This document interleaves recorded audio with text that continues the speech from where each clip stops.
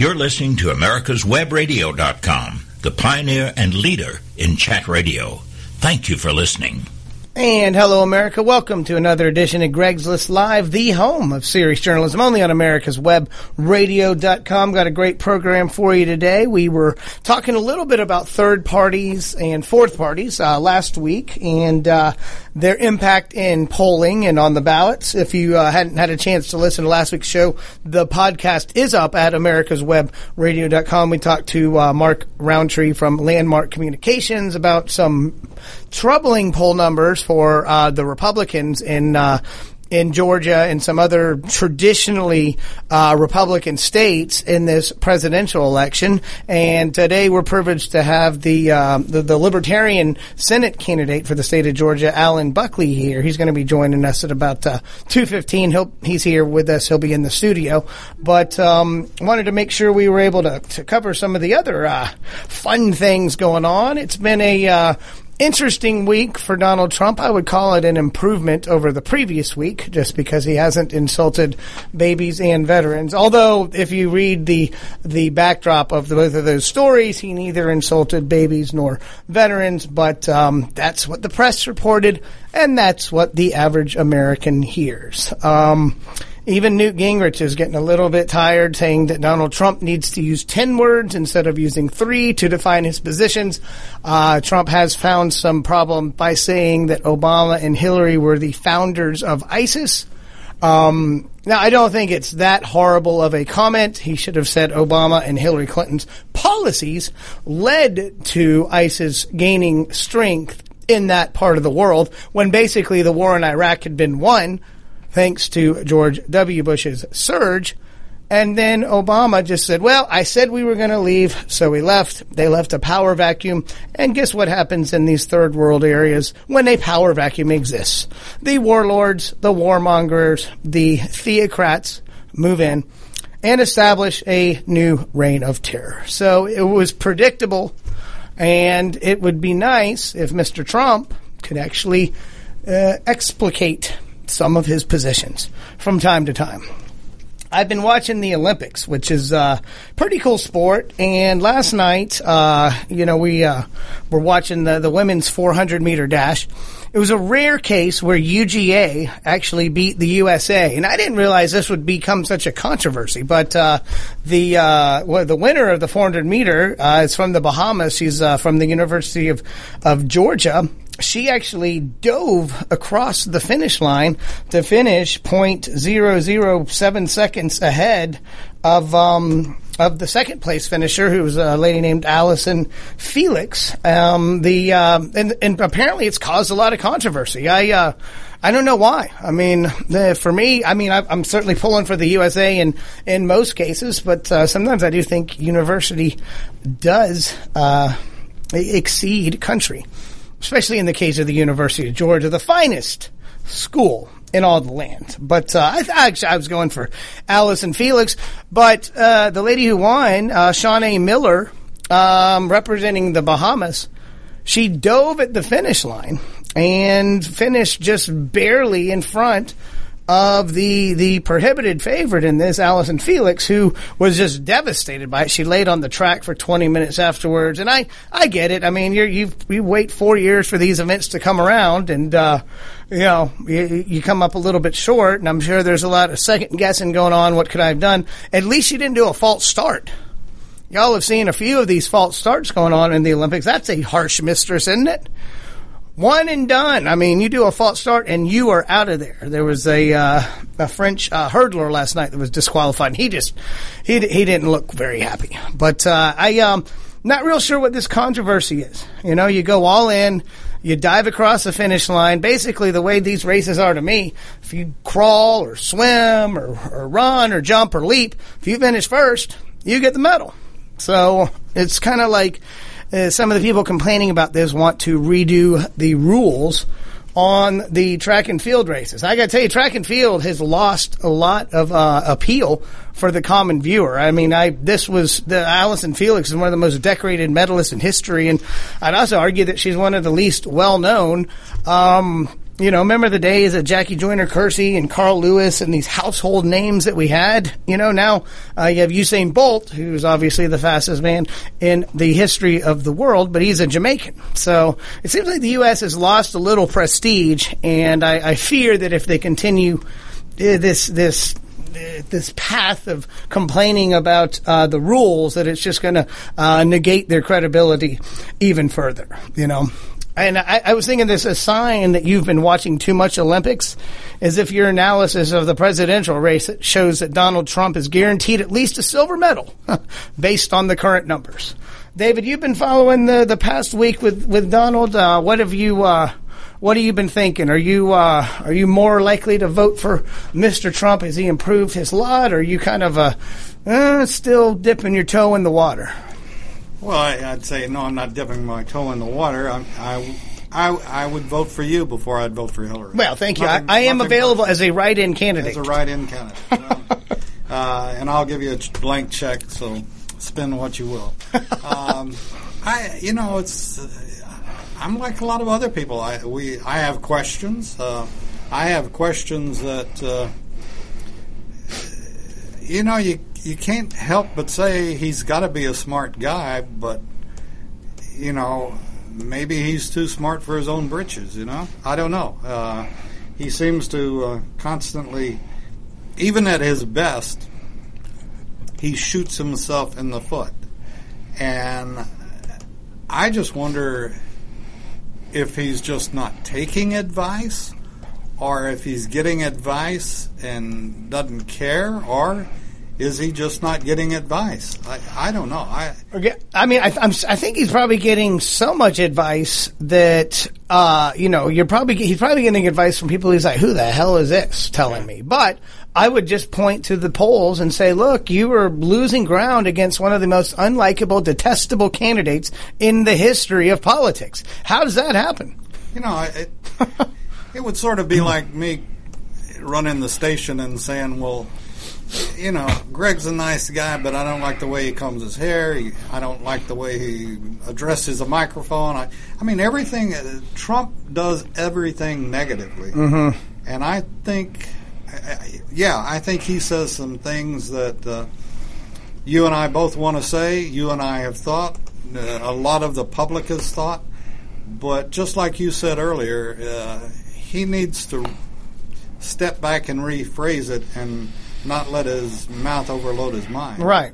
And I tend to think that people, when they're voting for president or some kind of, people want to be inspired, not scared. And I've actually talked to a lot of people after the two conventions, and I've asked them what their honest opinion was of the Republican convention. These are people that maybe they're certainly not Republicans, but they're not hardcore Democrats, and they said that their impression was that the Republican convention was way too negative. We were scared of things, and being there, drinking the Kool-Aid, being part of this amazing experience in representative democracy, I wanted to make sure I wasn't being misled by my own instincts or your own bias, right? And so I wanted to get opinions of people that were a little bit outside of it. I certainly wasn't running around. I still need a lot of convincing for Donald Trump. I don't need any convincing that Hillary Clinton will be or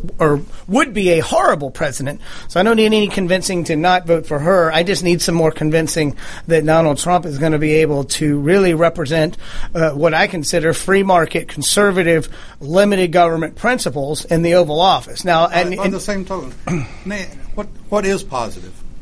What is positive? I would say that positive means we're going, instead of saying we're going to make it. What today? You just said that the people were saying the Republican convention was too negative. Mm-hmm. So what's positive? What's positive today? I would say that despite Obama's best intentions, capitalism is still alive. We still need to look at lowering the corporate income tax rate. Home values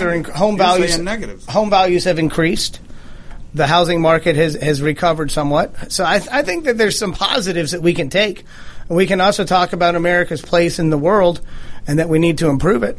That's not being negative. I think that's being optimistic, though, that we can improve it if we put the right policies. And if we reverse some of this, even today, I can't wait to hear some of your health care shows that are on americaswebradio.com, because Aetna just announced they're leaving 500 counties, and and that's a lot, actually, across the country, and they're only going to be servicing about 200 next year. So we're seeing Georgia's one of the states there. Oh, yeah. No, of course. I mean, Georgia's not profitable at all with the Obamacare exchanges. So we're seeing exactly what happens when central planners, get mingled in with the market. Now, and that's a good question. Is that negative for me to point that out? Sure, but can I be optimistic and say if we put in patient-centered reforms, like Congressman Tom Price's reforms have been just sit and gather and dust, repealing some of the Obamacare mandates, not claiming victory when all you've done is expand Medicaid by millions of people? You haven't really given people better health care. You've put more people on Medicaid. And I don't think anybody's going to argue that Medicaid really gives the optimal outcomes. I know one of your shows with Dr. Elena George covers a lot of that, and I think you have another healthcare show, don't you? Docs for Patient Care. Docs for Patient Care. Doctor's Lounge, and they go into it. And the only way to improve the medical situation is through capitalism, and let it will. It's like. You've always heard or you may not have, but the old saying, a cream rises to the top. Right. Well, it will, and we'll take care of it. Right. But government, get the hell out of our way and let us do it. Yeah, because basically if you take the position of the left that says that health care is a right, you are telling the entire healthcare profession that they are basically slaves to government. Government will dictate their wages. Government will dictate the hours that they work. Government will dictate who they see as patients. Government will take over every aspect of healthcare. Now you see people like Robert Wright clamoring for a single payer and complaining that the free market isn't working. The problem is people don't know the cost of healthcare. They know how much their insurance will pay. They may know what their monthly insurance premium is, but they don't know how much it would cost to just get their tonsils taken out. Let's get rid of insurance companies. How much would, if my son, my invisible son, I don't have a son yet, but let's say my son wants his tonsils taken out, or I want his tonsils taken out because he gets sore throats all the time. How much does that cost? I have no idea how much that would cost. I would have to find somebody that would be willing to not worry about insurance. Say, okay, Greg, that's an $800 surgery plus $250 for anesthesia. He doesn't need an anesthesia. We'll do it for $800. You can do that. Probably wouldn't have a happy son, would I? You can do that by going to the Oklahoma Surgery Center.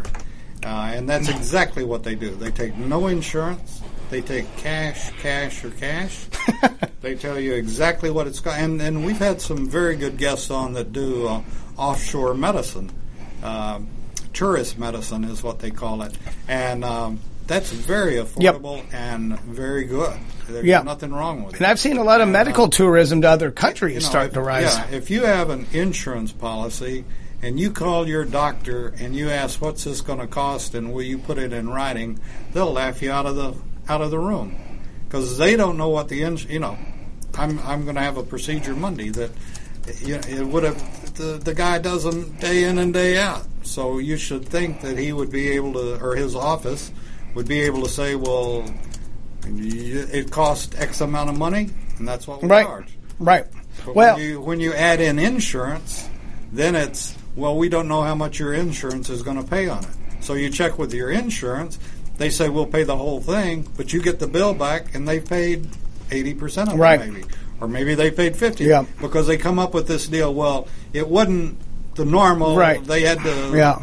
Well, my wife had her wisdom teeth out, and the reason I was joking about the tonsils not having anesthesia is she got her wisdom teeth out, and her dental insurance should have covered 95% of it. That's what she pays for every month. We got a bill for $300 after it was all said and done for anesthesia, and I raised holy hell with the insurance company. They said, well, anesthesia isn't part of wisdom teeth. I said, you've got to be, and I used a euphemism for kidding me. And sure enough, they don't cover anesthesia. So it was a $1,500 procedure. We spent $400 or $500. Still got a deal out of it, but having to fight that was a little awkward. We'll be back in a couple minutes. You're listening to Greg's List on AmericasWebRadio.com. Affordable health insurance was the promise of Obamacare, but for many, the government mandate caused more problems than it solved. This is Dr. Elena George from Medicine on Call, and I want to tell you about a truly affordable alternative allowed under Obamacare, Liberty HealthShare. Liberty HealthShare bypasses doctor and hospital panels, giving you the freedom to choose. And with a maximum of $500 out-of-pocket per person and 100% coverage up to $1 million per year per occurrence, you can rest assured knowing you and your family are protected. Coverage starts as low as $107 per month and also includes dental, vision, pharmacy, and holistic care. Liberty HealthShare puts you back in charge of your health. Visit them online at libertyoncall.org. Again, for a true affordable alternative to Obamacare, visit libertyoncall.org or call toll-free 1-800-714-6993 today. Obamacare is failing. We all know that, but you need to know why and what you can do to get us back on the right track. Visit us at ObamacareWatch.org. This is Grace Marie Turner of the Galen Institute. Join us at ObamacareWatch.org. The Docs for Patient Care Foundation is your way to join the fight and become a member of an organization created by doctors for patients, dedicated to fighting for your healthcare freedom and preserving the doctor-patient relationship. Get a pen and paper. Write down docs4patientcarefoundation.org. That's DOCS, the number 4, patientcarefoundation.org. Go to our site and please make a generous tax-deductible donation and join the fight today. Thank you. You're listening to AmericasWebRadio.com, the pioneer and leader in chat radio. Thank you for listening.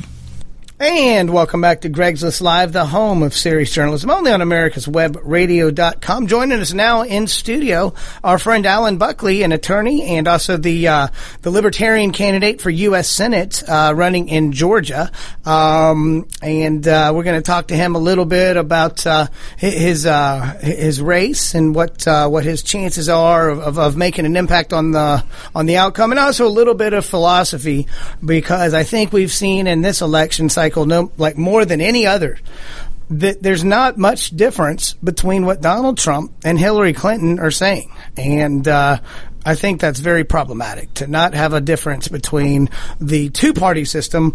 And that's why perhaps the third and fourth parties that we've talked about are seeing such a rise in popularity. Anyway, Alan, welcome to Greg's List. How you doing today? All right, Greg. Thanks for inviting me. All right. Well, so you've been on the ballot you were on the ballot initially. You'll be on the ballot in November. How long has your campaign been going on? Well, this campaign I actually announced on October 7th, which was my birthday last year, that I was running after getting my wife's approval. That's always important. Yeah, I had run twice before, in 2004 and 2008, and I'm not someone who just wants to run for office. I thought I'd be done in 2008, but what really drives me are the financial issues that our country really has financial cancer, and neither major party is doing anything about it. And so the only solution is you've got to get some smaller government financially responsible alternative. Johnny Isakson is not that in this particular race, and Jim Barksdale, the Democrat, of course, is not going to be that. Although he's trying to claim that he would be more financially responsible than Johnny, which wouldn't be that difficult to do. I regularly post on Facebook and point out that Johnny's conservative review score is a 32. That's a solid F. And the Heritage Foundation also does a poll based on how people vote, and they give him an F as well, a 51. So he's been dropping since last fall. Last fall I started to track his conservative review score. And that's all the conservative review does, is rate people based on their voting record, on whether they vote conservatively or liberally. And Johnny's got more than a 2-to-1 ratio of liberal votes to conservative votes. That's how he gets his 32. And so, consequently, you got a lot of Democrats now backing Johnny because he's essentially a Democrat. There's, kind of like the major race that you were just talking about, the presidential race. I think a lot of Democrats just view Johnny as a Democrat. Roy Barnes said, I think if all Republicans were like Johnny, I'd be a Republican. Well, Johnny's just like a Democrat. And so we got two Democrats and me, and I'm basically for reducing reasonably, not radically, but reasonably reducing the size and scope of the federal government, getting it down to what it should be so it'll last indefinitely. I think we need to. I'm an attorney and a CPA, so I follow the finances of the federal government. Right. And there's no reason not to be balancing budgets every year. We're not in a recession or worse, but we've gotten to this point now where running 3 to 4% of GDP deficits in non-recession years is considered good because we run 10% of GDP deficits in recession years. Right. But when your economy is growing at 1 to 2% a year, eventually this just blows up. And I was about to say the problem is when even the rate has in theory dropped, if you believe all the numbers that come out of DC, which again are at least our numbers are probably more accurate than the Chinese numbers. I'll say that. Right. But when you're at a $19 trillion deficit, and your economy is 15 to 16 trillion, you're now at that point where any increase that's a percentage higher than what you're increasing your productivity, you're losing ground. Yeah. So we can never, I don't think anybody has been serious about actually paying off the debt. There's a lot of talk about a balanced budget amendment. Where do you stand on something like that? Well, I mean, anything that results in a balanced budget, I'm all for. I needed to see the specifics of a bill, but unfortunately, we shouldn't need to do that. As I said, I'm a CPA as well as an attorney. In the last 2.5 years, I've been writing a lengthy article it's about 30-some pages long, about ways to greatly simplify the tax system and force balanced budgets by using an algebraic equation tax system where a lot of people have taken 8th and 9th grade algebra where you solve for X. Well, X is whatever is necessary to balance the budget. So if spending goes up, the rate goes up. Spending goes down, the rate goes down. And you make everybody pay some tax by having a consumption tax. And then you basically get rid of the income tax altogether. The corporate income tax, the individual income tax, which the corporate income tax is the really complex animal, in the tax system, followed by the individual income tax. But I basically say, let's simplify, expand the FICA tax slightly and the self-employment tax, which most employees pay that, and have that have an X rate, and then the self-employment tax be 2X, and the consumption tax rate be X. And hey, let's just, whatever is necessary to balance the budget, everybody pays some. If government grows, everybody pays more. If government shrinks, everybody pays less. But you force the D.C. politicians to do what state and local government politicians have to do, and that is make the numbers work. Operate with what you have, basically. Right. To your point of a minute ago, we're actually getting closer to $20 trillion of debt. And the Fed actually, by statute, has 3 statutory requirements. They're supposed to produce stable prices, maximum employment, which they generally consider 5% or less unemployment. Yep. But there's a third prong that no one ever talks about, and that is moderate long-term interest rates.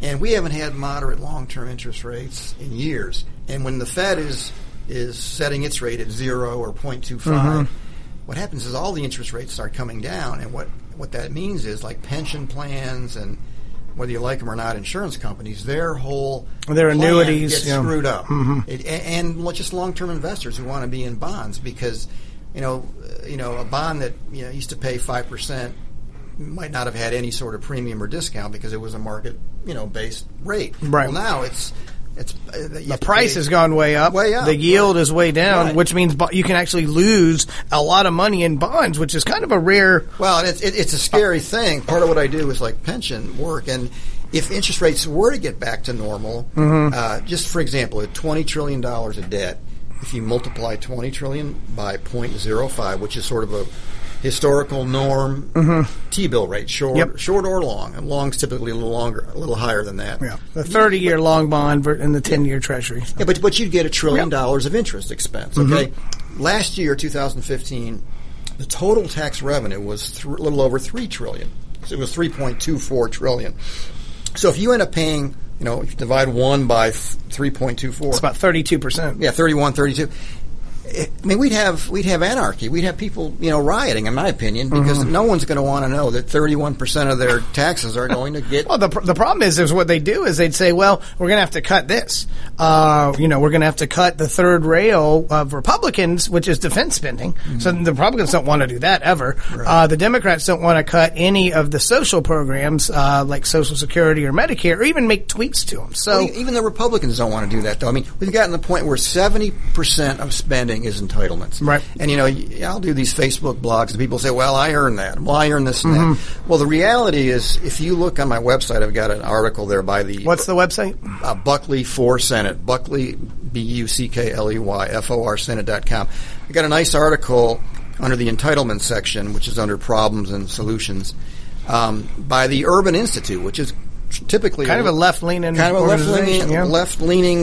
organization. They basically say, except for the higher earners, everybody has profited heavily from both Medicare and Social Security, no matter when you were born. So all these people saying, I earn this and I earn that. No, you didn't. The problem is they were set up when people's lifespans were 62 years old. Right. And now, thanks to modern medicine, better eating, and better health care at the end of life, people are living into their 80s and 90s, and they're taking, especially Medicare, they're taking the biggest expenditures for Medicare in the last 2 years of life. Right. For Social Security, the argument there is, you put in for a long time, your employer also put in, but now you're getting benefits for 30 years when they didn't think you'd be getting them for more than 10 when they put this in, right? Right. Well, the thing is, young people, though, I've got a new video that's going to come out soon, really get the shaft from Social Security. Okay, why is that? Now, they are going to live a little longer based on, the actuarial tables. Actuarial tables. Yeah. But if you look at a guy who was born in 1930, okay, the Social Security tax rate has gradually gone up. It started at 1% on employer and employee, and it's been 6.2% on employer and employee. Which is 12.4 if you're self-employed. Right. Since 1990.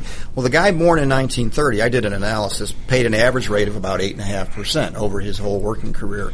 So the person born in, who started working in 1990 or later is going to pay an average rate of 12.4. So that's about a 50% higher tax rate. Now, the young person is expected to live a little longer, but not that much longer. Not that much longer. Not 50% longer. That's going to offset that huge tax. So the young people get the shaft. And, as I pointed out earlier, all these government agencies are saying our system is going to collapse on its current path. So I point out to these young people, not only are you going to be paying more into these programs, but if the system collapses, 10, 15, 20 years from now, there won't be anything There won't be anything. So you'll have gone through this system of paying, FICA taxes and income taxes if you make enough money, and you'll get nothing because, here's a great quote from the Government Accountability Office. That's the GAO. That's the auditor of the federal government. In 2007, January, they said GAO's current long-term simulations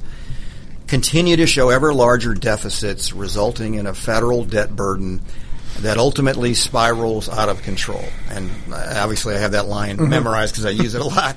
But that's a pretty strong line. Well, since that statement was made, our federal debt has more than doubled. Right. Well more than doubled.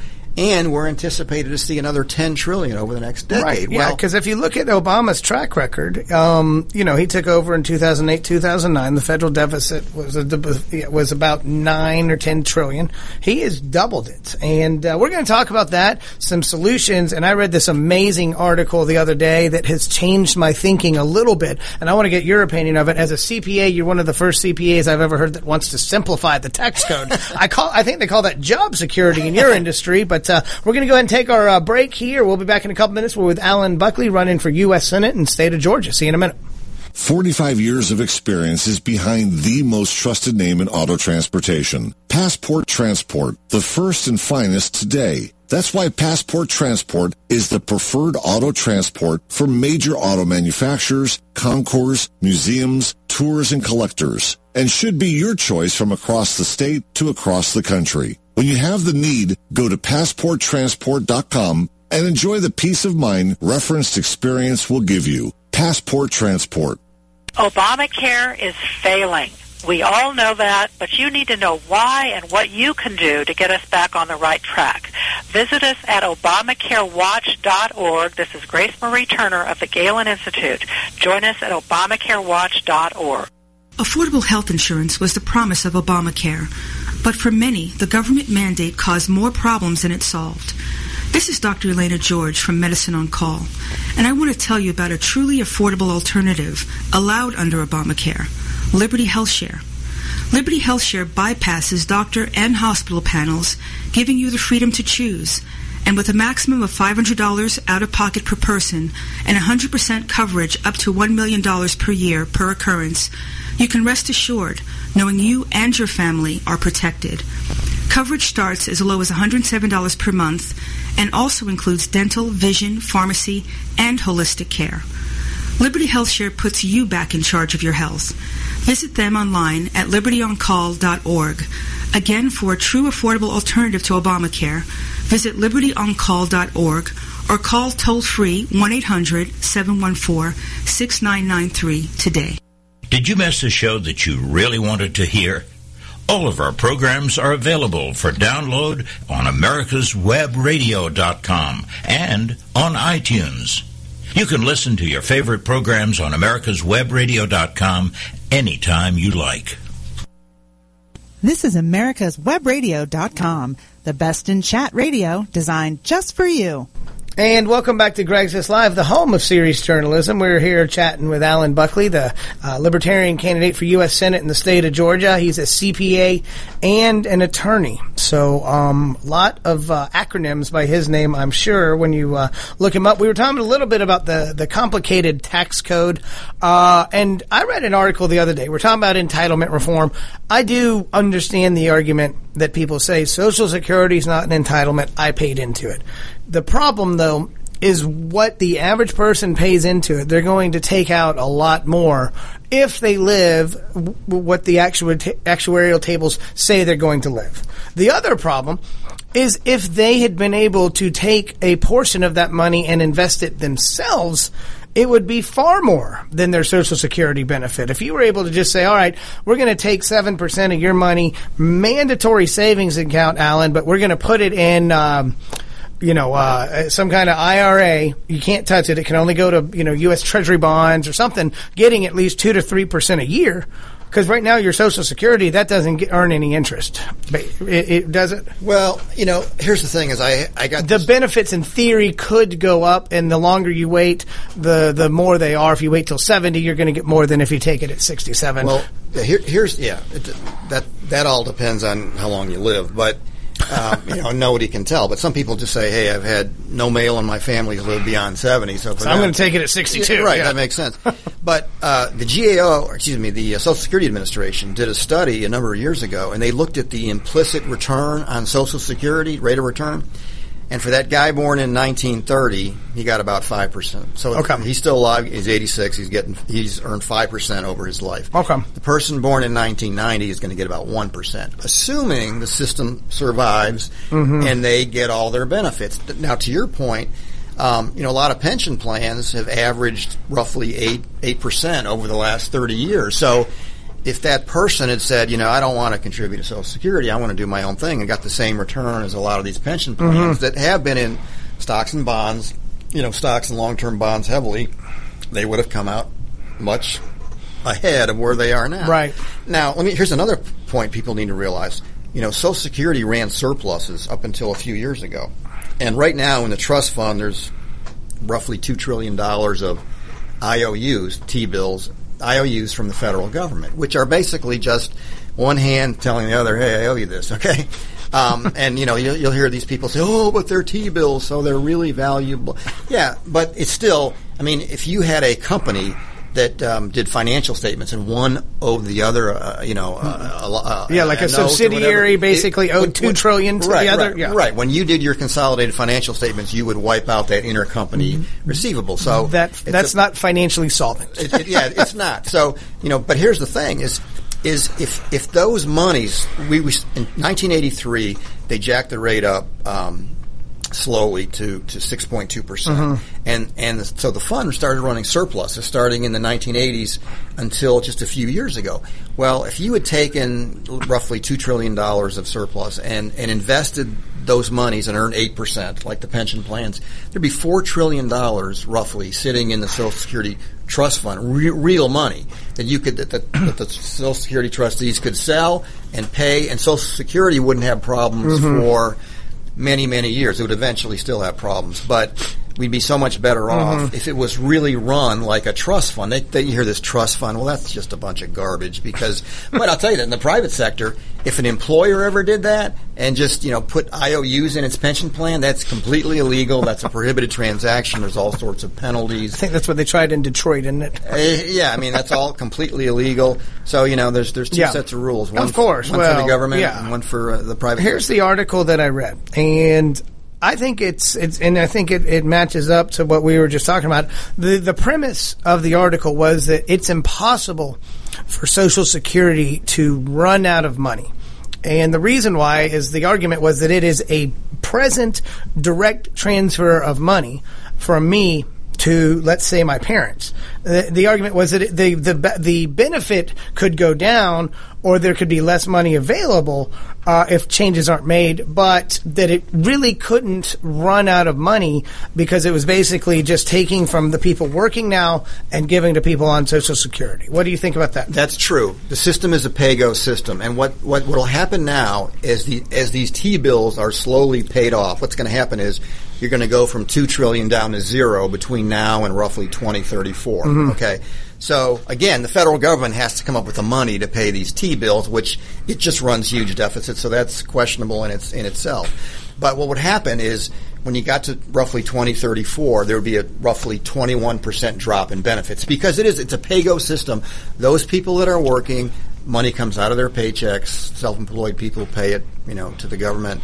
And then it goes into the Social Security pool, and then it goes directly out. Small amount of money goes off the top for administration, the people who run it, and then it goes directly out to beneficiaries. So it's a pay-go system. Okay. So when the system runs out of pay, it would drop by roughly 21% in 2034, and then it would gradually get down to about 75% of what's current projected. So let's say you're projected to receive in 2040, you were supposed to get $2,000 a month. On the current pace, you might get $1,500 a month. So, it's never going to go completely bust. But the question is, isn't that a way that it would fix itself? Well, that's a possible solution. Is just to say, hey, look, and forget about these T-bills and just start saying, hey, whatever comes in now goes out, and start doing that now. Yeah, because right now it's about 97 to 99% of what comes in would.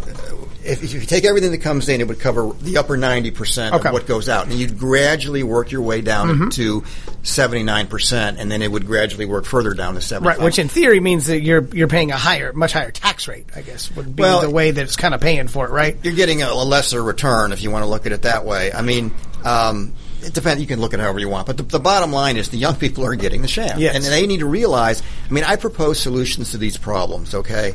And basically what I say, first of all, I tackle all entitlements on my website.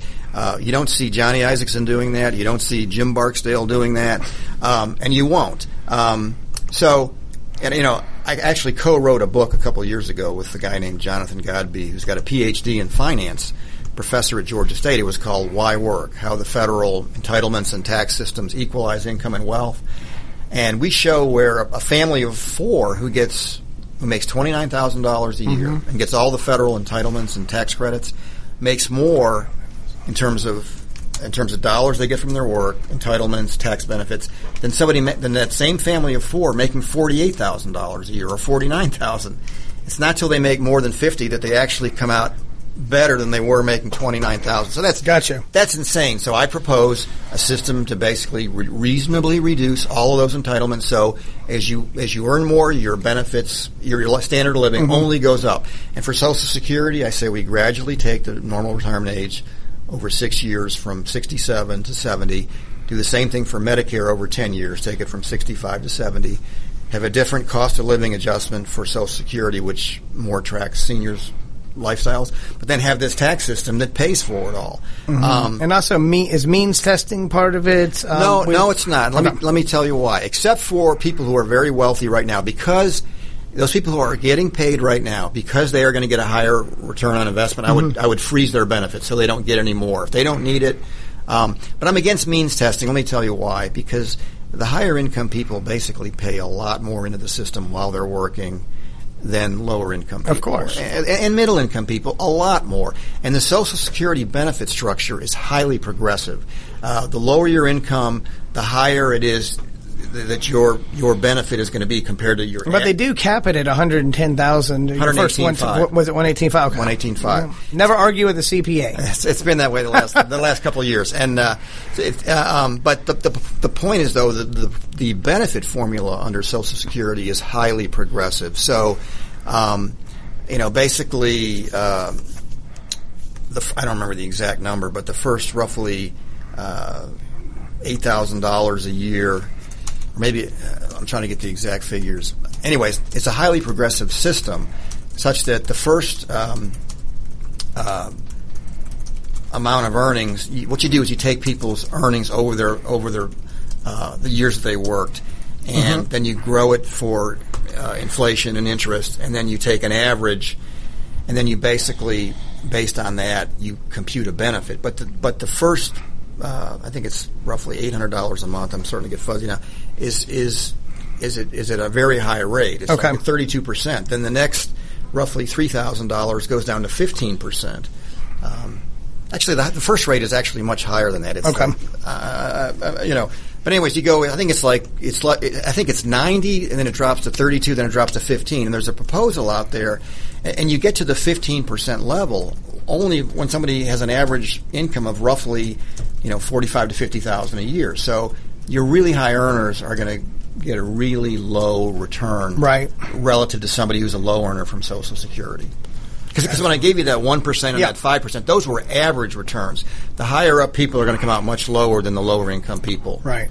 Well, and that's one of the issues that we look at is, Hillary Clinton right now is running commercials talking about soaking the 1% even more, right, and charging an exit tax for to corporations that try to leave.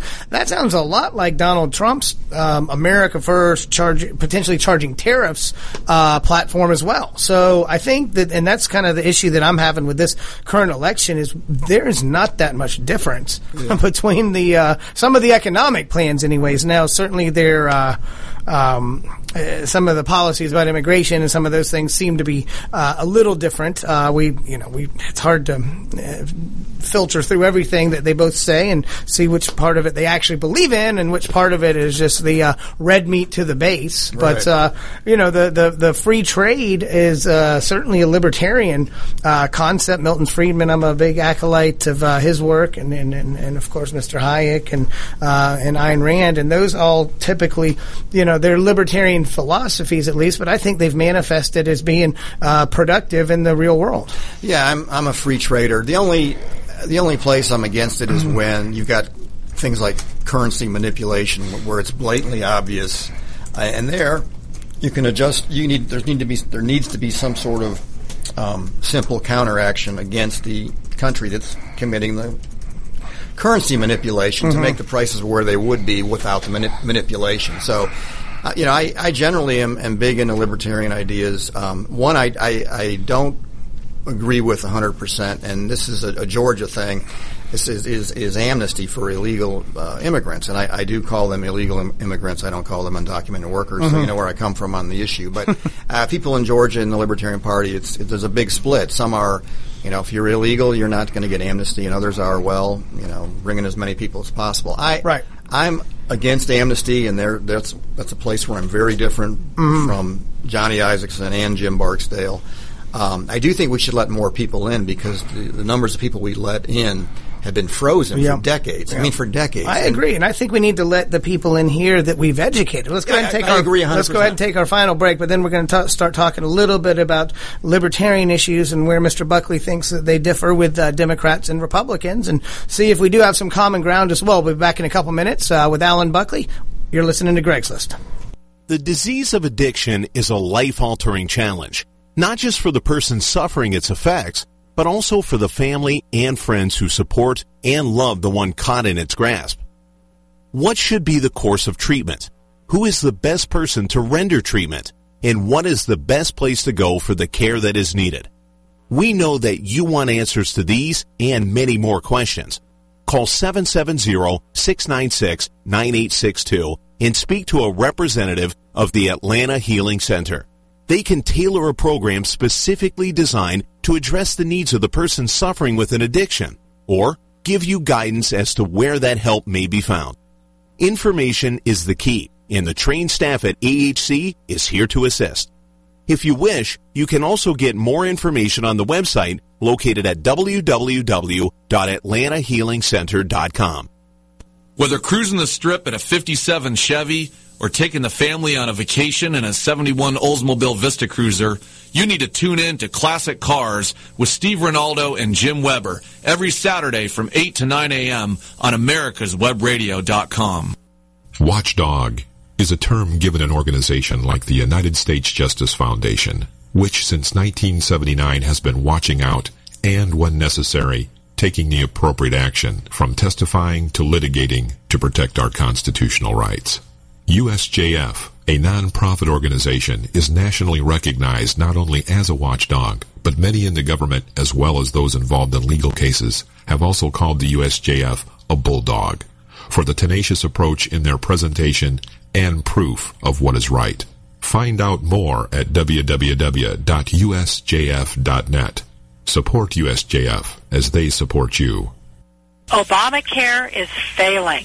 We all know that, but you need to know why and what you can do to get us back on the right track.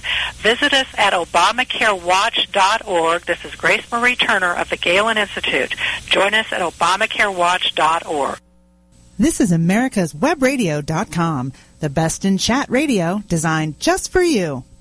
And welcome back to Greg's List Live, the home of serious journalism, only on americaswebradio.com. Having a nice chat today with Alan Buckley, U.S. Senate candidate from the state of Georgia. He's a CPA and an attorney. And we're doing a little bit of philosophical debate right now, talking a little bit about the libertarians typically like to believe in open borders. I don't want to cast them all in that light, but they're also the first to say we can't have a robust welfare system and open borders. Right. So I think they sometimes get misnomered as that. I do think, and we briefly touched on this before the break, and if you do hear loud thunder in the background, go hug your dog, because I'm sure they're scared like hell. And I'm a little scared too. I may jump onto us. No, I'm just kidding. I'm cool with thunder. It's lightning that's the scary stuff. Talking about the economic impact. I think Donald Trump's got into a lot of trouble because he's personalized this illegal immigration debate, calling them murderers and rapists. I like to point out the fact that there is an economic cost to illegal immigration.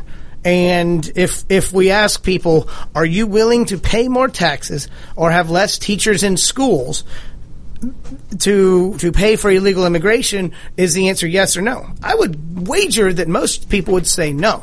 Yeah. And when we make the argument about immigration or almost any issue about economics and not on personality tests, I think that's where a Republican or libertarian or free market philosophy can really win. Yeah, I like I said, I'm against amnesty. The people who are here, if you let them all in, you're going to have the next batch follow. That's what happened back in the 80s. 86, yeah. Yeah, but we need to let in more people than we're letting in now. I mean, we've had the numbers frozen. The family figure has been at 480,000 for decades. The business figure has been at 140,000 for decades. And those are like the HB1 visas, stuff like that? Yeah, basically, all your business people fall into a group, and then you got the family migration. But we don't have any special rules for people who come here and graduate from the University of Georgia or Tech or whatever and excel and want to stay here. And if they've been here for 4 years plus, presumably they were vetted before they got in, and they excelled in school. Why not add them to our economy so I basically have my website that the people that fall in that group, we should let in a significant number, at least 50,000 a year. Because we are seeing a huge increase in volume in foreigners, especially from Asia, coming and getting educations here. Some of them are going to Emory, UGA, Georgia Tech, and they're paying full tuition. They are. Adding smart people to the population in general is a good thing, as long as the numbers are reasonable. Right. You know what I mean? So, but, like I said, libertarians differ on that. And, I think Gary Johnson is very much open borders, which, I'm not. I'm for having a reasonable immigration policy, letting more people in. But I'm not for amnesty because we'll get batch number 3 if we do it again. Right. So, and there's an economic cost to batch number 3, and sure. It taxes the infrastructure, it taxes the public education system, and right now the big lie that Democrats and Republicans are both pushing is Democrats say if we just tax the evil rich a little bit more, everything will be free for everyone else, and Republicans say if we lower taxes on everybody now, that we can keep this same level of government, and then that's untrue as well. That's not true. And I think it's true that that's the policies of the party. Yeah, no doubt. See, in 2001 and 2003, Republicans reduced the taxes. They cut taxes, which is fine, okay? They made the tax system more complicated, but tax cuts are great if they're coupled with spending cuts. But what did they do instead? They increased spending dramatically. We had the Warner Act. No Child Left Behind. We had Medicare expansion. So we saw average spending from 2001 to 2006. The Republicans controlled the federal government completely. Yep. Congress, presidency. And we saw 6.8% average increases in spending. That's absurd. That's a lot more. See, in my race, the Democrat, Jim Barksdale, is going to try to argue, well, since Obama's been in there, yeah, we've had a lot of spending, but it's been relatively flat, which is true. Since about 2010, the federal spending numbers have not gone up a lot. Whereas if you look back to 2001 to 2006, you see the numbers going up dramatically each year. So, revenue came down in 2001, 2002, 2003, 2004, while spending's going out through the roof. Well, then you get debt. Well, and the Truthometer at the AJC last week did a story. I basically said Johnny's voted for over $7 trillion in debt.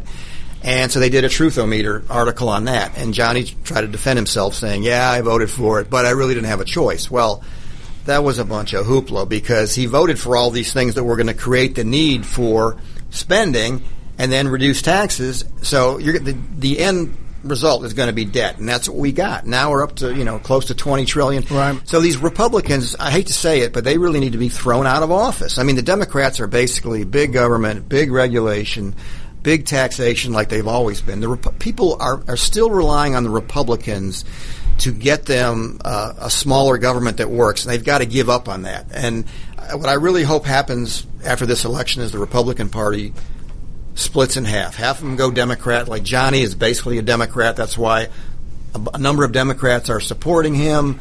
My own Congressman David Scott said he's going to vote for Johnny over the Democrat. It's because he's a Democrat. So let them go with the Democrats, and let the other half who want to see reasonably smaller government, who want to see the numbers work, who want reasonable policies as far as entitlements and immigration, join the Libertarians. I don't care what the name is. Call it the Patriot Party. Call it whatever you want.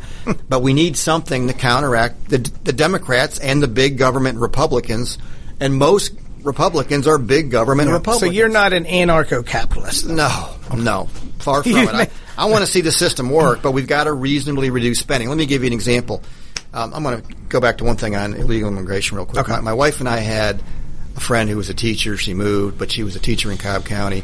She said we had such a problem. We couldn't teach the regular kids because we had all these kids coming in who were illegal. We were trying to teach them English at the same time. That's got to stop. I mean, that's just not right for the people who live here. And that's what I was talking about. There's an economic cost. Yes, and I've got a great article on my website from the Wall Street Journal about that. But here's another place where we can save some money. Okay, I want to always have the strongest military in the world by far. And we do now. We have for many, many years.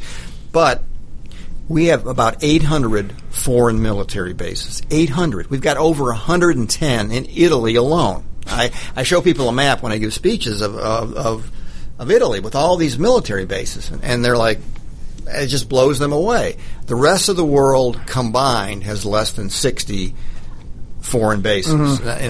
Some studies show 30. We came up with the highest number possible being 60, but we have 800 roughly. No.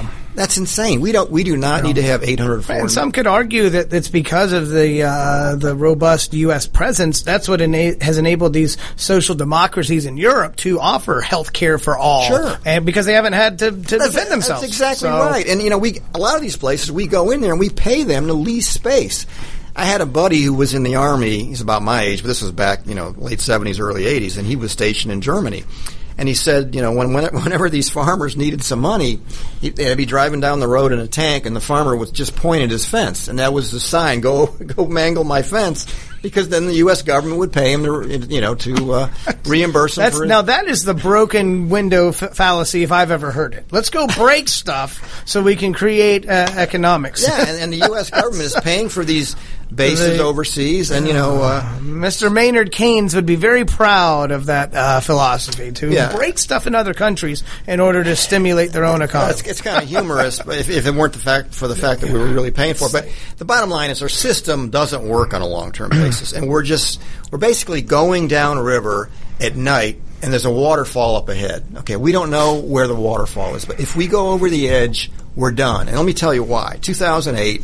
We had the big financial crisis, but we only had total debt back then was not really high as a percentage of GDP. No, I think it was at 70 or 80%. Now we're over 100%.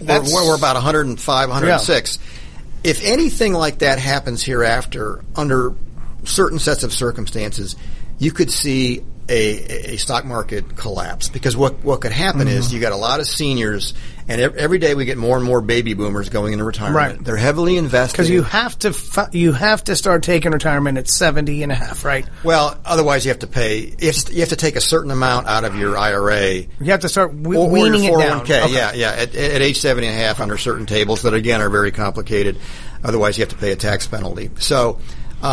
But, you got all these people, and like I said, as we talked about, bond returns are really low now. Yep. So even a lot of these pension plans are moving more heavily into stocks. Well, if everybody's heavily invested in stocks and something very negative happens to the market, you could have a situation where you got a lot of seniors. Think 5-10 years from now, we got all these seniors, and they're all in mutual funds and whatnot, and something bad happens. I'm reading a book now called Liberty Lost, where they say the Chinese decide to dump all their dollars, and they convince the Russians, and some people. Tom Clancy book, really, right? It's not Tom Clancy. No, I know, a different guy. But is it a fiction? Or yeah, it's a fiction, but it's a treatise. But it's something that could happen. Yeah, right.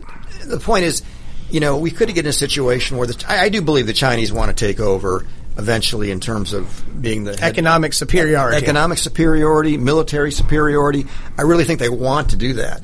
Now, what they're willing to do that, whether they're going to shoot themselves in the foot or not, who knows what's going to happen. The good news for them is they just have too many people. They will never be able to take care of their population. But I do look at them as a threat. So we got about 1 minute, Alex. Okay, my point is, we're at a point now with all this debt where we should never be. We should never be in a point where something really bad could happen and the stock market collapses, and then people stop spending and the market goes down further. Then they contract further on their spending. We should never be vulnerable to economic terrorism. Basically. Exactly. We should always have our financial house in order. It's not going to be that way under either of the two major parties. So you got to start putting in office people like me who understand the problems and are willing to go up there and fight. And also, Georgia gets 37th in our return on income tax dollars we send to D.C. South Carolina is first. They get about $8 back for every dollar they send. We get about $1 back. We need to do better in that respect. So Johnny and the other people up there are not getting it done for us, and I think we need to make a change. I'm willing to go up there and fight to make sure we get our fair share of federal spending, but we've got to reduce federal spending reasonably, but not radically. All right. Well, Alan Buckley, candidate for U.S. Senate in Georgia from the Libertarian Party, enjoyed the discussion today. Like I said, we were going to talk about economic philosophies and what the Libertarian outlook party for the country is, and I appreciate your grasp on the issues and your serious knowledge on them. So appreciate your time today, and thank you guys for listening. We'll be back next week on Greg's List. Replays of this show will be on tonight at 6 p.m. Thanks so much. You're listening to AmericasWebRadio.com, the pioneer and leader in chat radio. Thank you for listening.